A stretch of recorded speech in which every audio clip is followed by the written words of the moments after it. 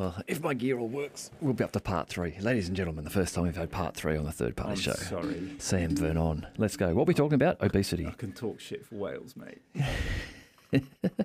So, like, there's the whole thing about fat shaming. It's a really hard subject to... Is fat shaming better presented as concern about health? Well, absolutely. That's where I'm going. But it gets... people like Jordan Peterson sent a tweet.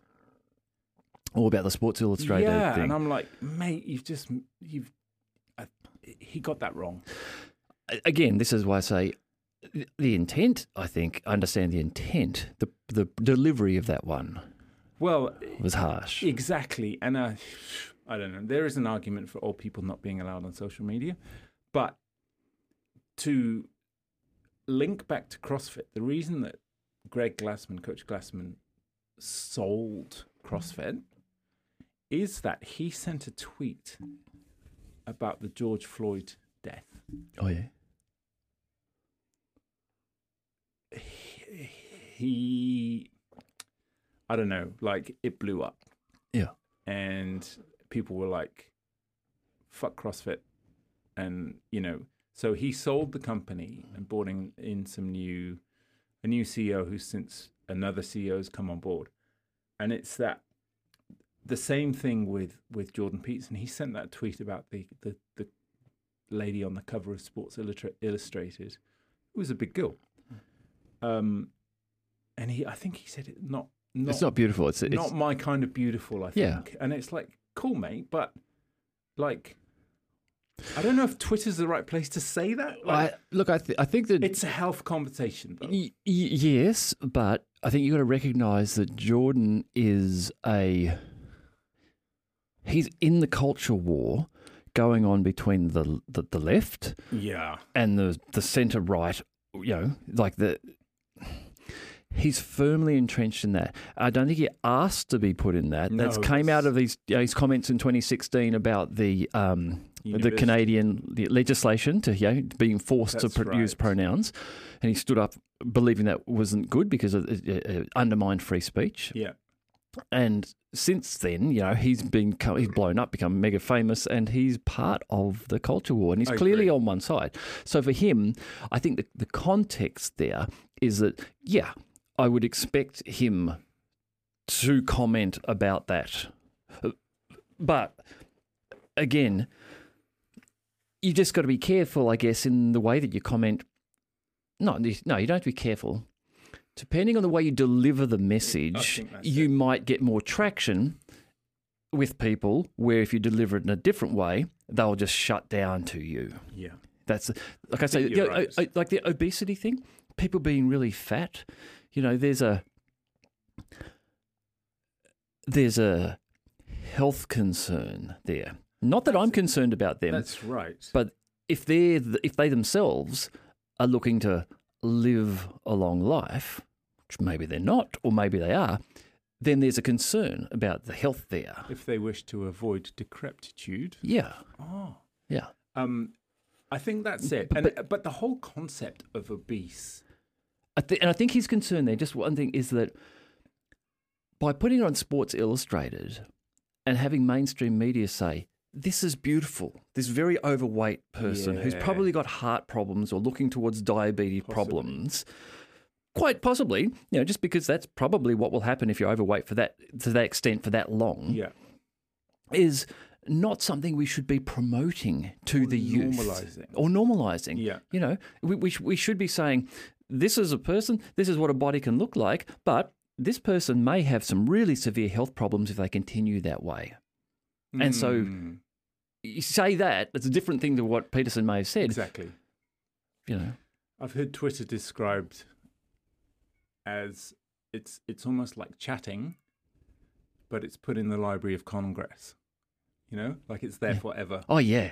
And I can't remember the name of the lady that was on Sport. I thought she was stunning. I haven't seen it. Yeah, really pretty girl. But pretty in terms of her face. Yeah. Pretty. Yeah. Yeah. But I've never met her, so I don't know if she... No, well, that's right. And healthy looking or not?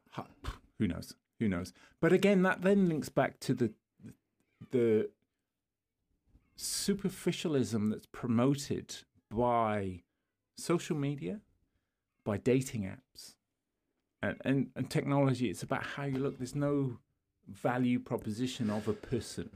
True, but that's a hard one. You can't rule out how people look because we've got eyes. They take up a major 100%. Chunk of our brain, and that's for good reason. And that's why we can look at people and go, that person looks sick. And we can understand that and go, well, that's going to influence what I do. Like maybe if they're sick, I won't get too close to them, and maybe for very good reason. Yeah. So, yeah, beauty's skin deep. Yeah. And you're right, Instagram and things like that, where you see some of the candid before and after shots, and you're like, oh my God, is that the same person? Without their makeup and without all of the fake stuff. So, have you seen the show Lodgers for Codgers? It's a British TV show, and they pair up affluent, older people with younger guys. And there was this one lady that got paired with this 19-year-old who was like pretty much addicted to Instagram. And she would start getting ready at 4 p.m. Who the granny was? Or no, the young girl, 19. Oh, yeah, right. She'd start getting ready at 4 p.m. to go out at midnight, right? And so this old lady was like, have you ever been out without makeup on? Yeah. It brought the girl to tears. Yeah. And I'm like, wow. Our kids will never experience their teenage years without social media. Social media will be integrated through all of their life when they're teenagers. And it's different to us, where we had that period of time without that. So at least it gives us the ability to look at things now with a different perspective to anyone born after like 1990 or let's say whenever it is. The digital natives. Yeah, the digital natives. They will always have that in their life, that exposure, But again, that's going to change them. They're going to become thick-skinned in a way, in that when they said that thing which is now considered bad when they were 20, and like you say, it's recorded forever on the internet, they're just going to push that aside and be like water off a duck's back because they have to be. Like for us, the things we've said, the things I said as a kid, if they were all on the internet now, people would be like, that guy's a complete loser. Is this going on the internet? Yeah. But we've avoided that. Yeah. Just through luck. That links back to the delegation of responsibility, because it gets taken from the individual. But if you give it to the individual, but like also talking about kids playing, I think a big thing about kids playing is the management of risk and the ability to decide if climbing a tree is going to be dangerous or not. You know what I mean? And so with that, if you give responsibility to your kid to decide if something is safe or good, okay, bad, or like what's the impact going to be, then you can allow them to make the decisions and assess the risk. They've got to learn. That the helicopter parenting,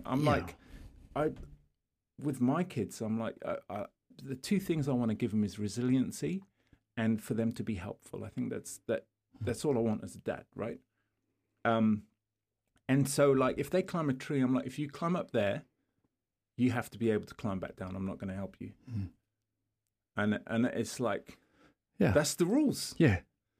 And so what they learn is like, I don't know if I can do that, which is fine. But they might find the limit of their experience, right? And go higher than they thought they could.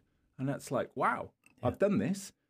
Daddy's over there looking at TikTok and I can climb back down. Yeah. And it's like... I find it's a balance, it's constant mental decision. Like, do I stop them from doing that because I know there's a chance they'll hurt themselves? Or do I let them do it and learn? And maybe not help them to hurt themselves, or maybe hurt themselves.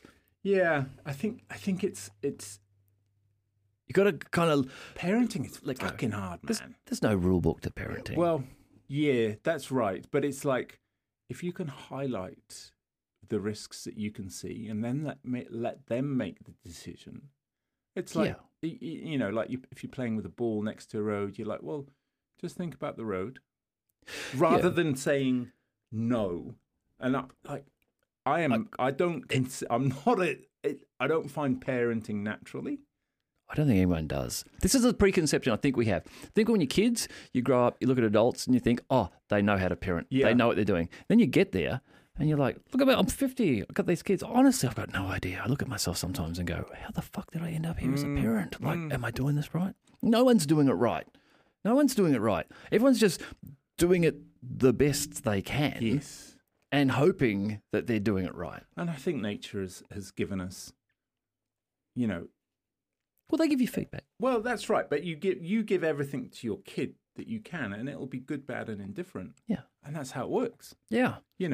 Like here's a good thing, but going back to your stoicism, like, the day when we kick the bucket and we shuffle off, those kids are on their own, and they're going to do fine. They will do fine. But when you think about it, you're like, oh no, I won't be there to protect them. Although I think my daughter might be the first president of the world the way she's tracking. She is a force. 100%. Like, it's interesting times. Yeah. So, shall we come back for another episode one day soon? Yeah, I'll think of some more shit to talk. Nah, I love it, Tim. I love your work. Good. It's cool. And for the people watching this on YouTube will not appreciate the investment you've made here. There's noise-cancelling foam on the ceiling. Thanks, Sam. Yeah, man, come back. It'd be good fun. It's good. Yeah. I hope you enjoyed it. I hope you had fun hanging out. Hey, I love talking. Yeah. And I love listening too, which is a forgotten part of conversation. Yeah. That's a big part, hey, trying to just listen and see what you don't know and not try to be right. Well, I've found that it's about... There's a difference between listening to understand and listening to respond. Yeah. Yeah. So if I'm thinking about something while you're talking in response to something, I'm not listening to you. It's something I do here when I'm talking to people. And the reason is, people don't realise, I've had a number of people who've been on the show and they've said to me, oh, I've got nothing interesting to say, I won't be interesting. People don't realise how fucking interesting they are. And like, when you're talking, to me, you're throwing out sparks and channels of conversation like every 5 seconds, and I find myself going, let that one go. Like, I really want to come back and go, oh, that thing you said, let it go. Yeah. And because something else will come up anyhow. Yeah. But I see it, like they say with Joe Rogan. I watch shows like that, a good interview or whatever you would call him in the way that he elicits good conversation with his people. Yeah. His way of conversation is he lets people go. He doesn't stop the conversation. And then, like, the things he's got people to say or do on that fucking podcast, Elon Musk smoking a reefer, it's like the impact of that was it affected the share price of Tesla, right? NASA enforced a safety check on SpaceX that cost $50 million because he smoked a fucking reefer because Joe Rogan is such a good conversationist. This, I think, is something that Elon just does not care about. He doesn't give a fuck. And why would you? It's his business. It's his company. Yeah. It's like, okay. It's just part of life. Yeah. Maybe that's the start of the next one. Yeah. All right. Nice one. All right, mate. Love your work, Tim. You too, buddy. Wow, we finished it. We did 3 parts. How long was it all together? I'll